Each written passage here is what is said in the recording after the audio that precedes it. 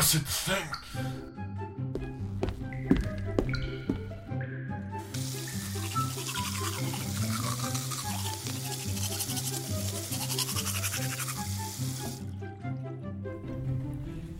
Hello, boys. Hello, boys. Hello, boys.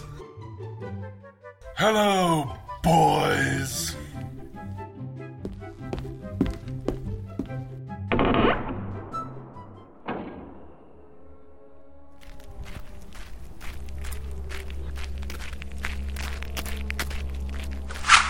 Hello, Manticore. Oh, watch that thing now. Oh, Greg. Oh, I see you've got some new ghoul pants. Congratulations. Oh, Beholder, you're so cute. You know I'm immune to your steely gaze.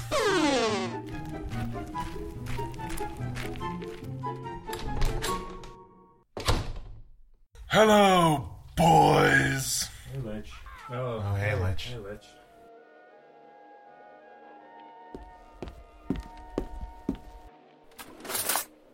Ah, smoothies. Do you think this is still good?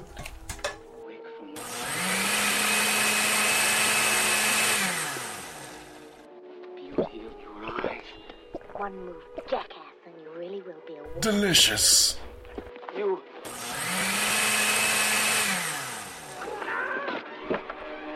are great. Ah. Get on that shield!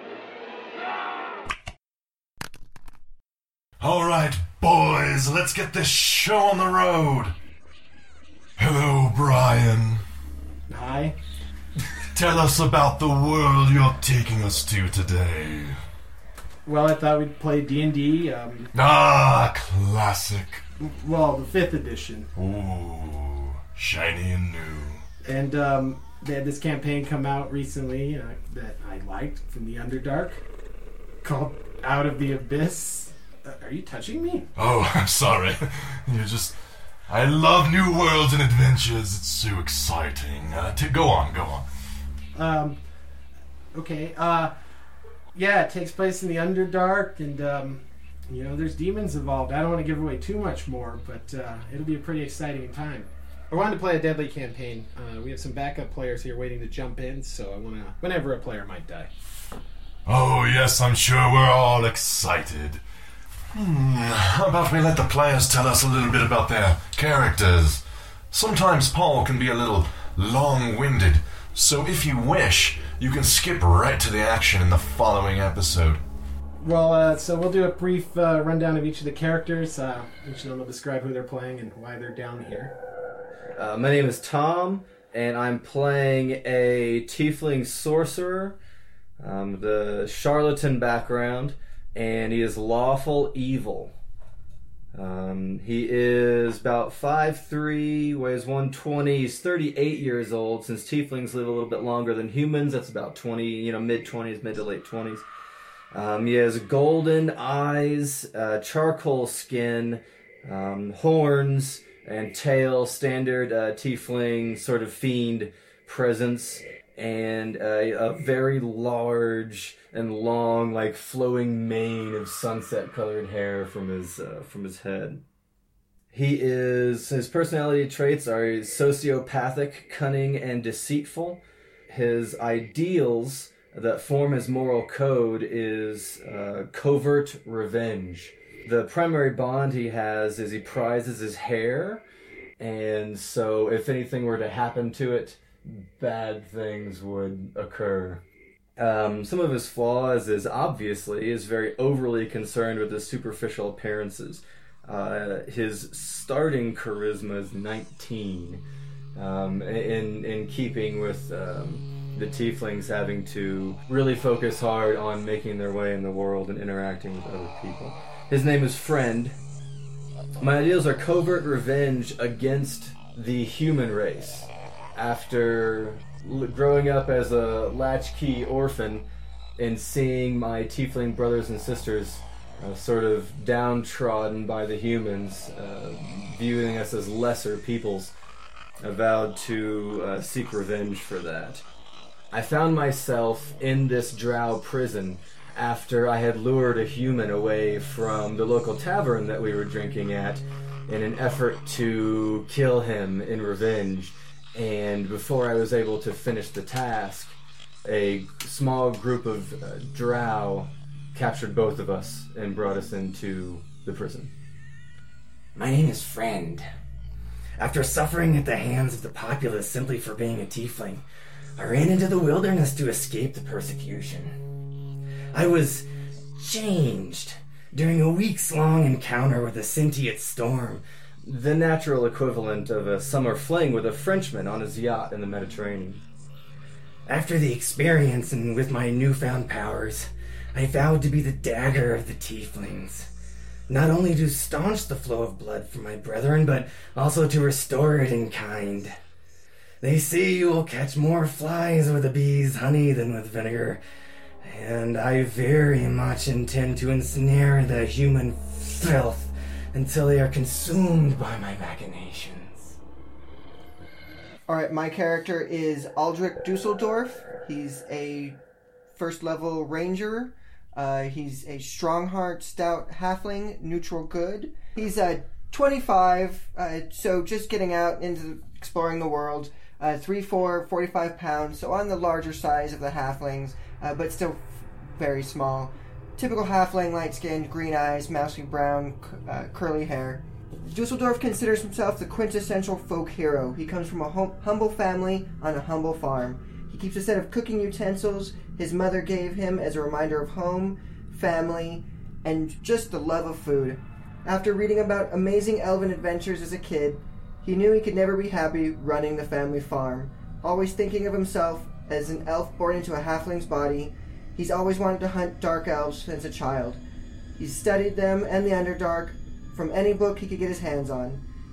Now is his time to go from his childhood games of hunting dark elves to the real thing and head out to the underground and into the dark realm to take on the Drow head to head. The tales of the demons that dwell there do not scare him. But all that studying, all that bow and sword practice, all that effort to be absolutely ready to take on the Underdark, all of it seemed to mean nothing when only 20 minutes and 1 mile into the realm, he stepped into a trap, got smacked in the head. Unconscious, he was dragged farther into the dark by the Drow he had come to capture himself. Dusseldorf is lighthearted and loves to tell a joke, always wants to help, even annoyingly friendly.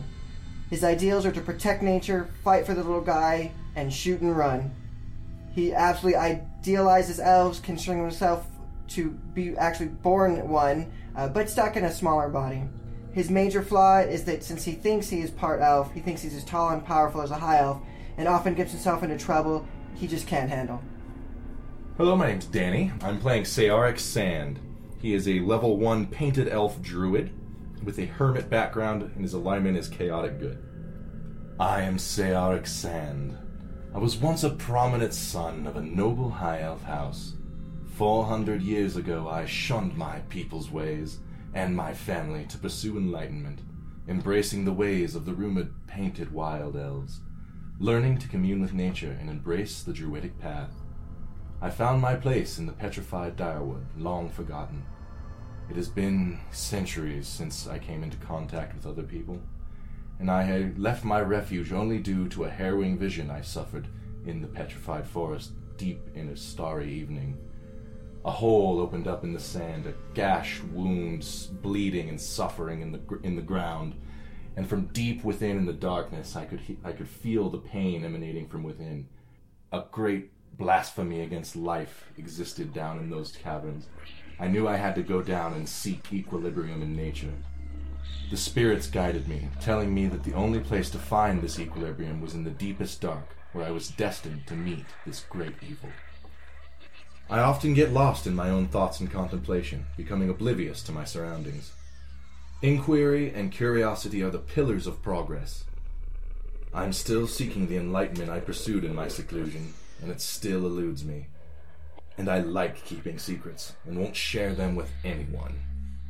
I'm 650 years old. My eyes are silver. My skin is a dark mahogany teak.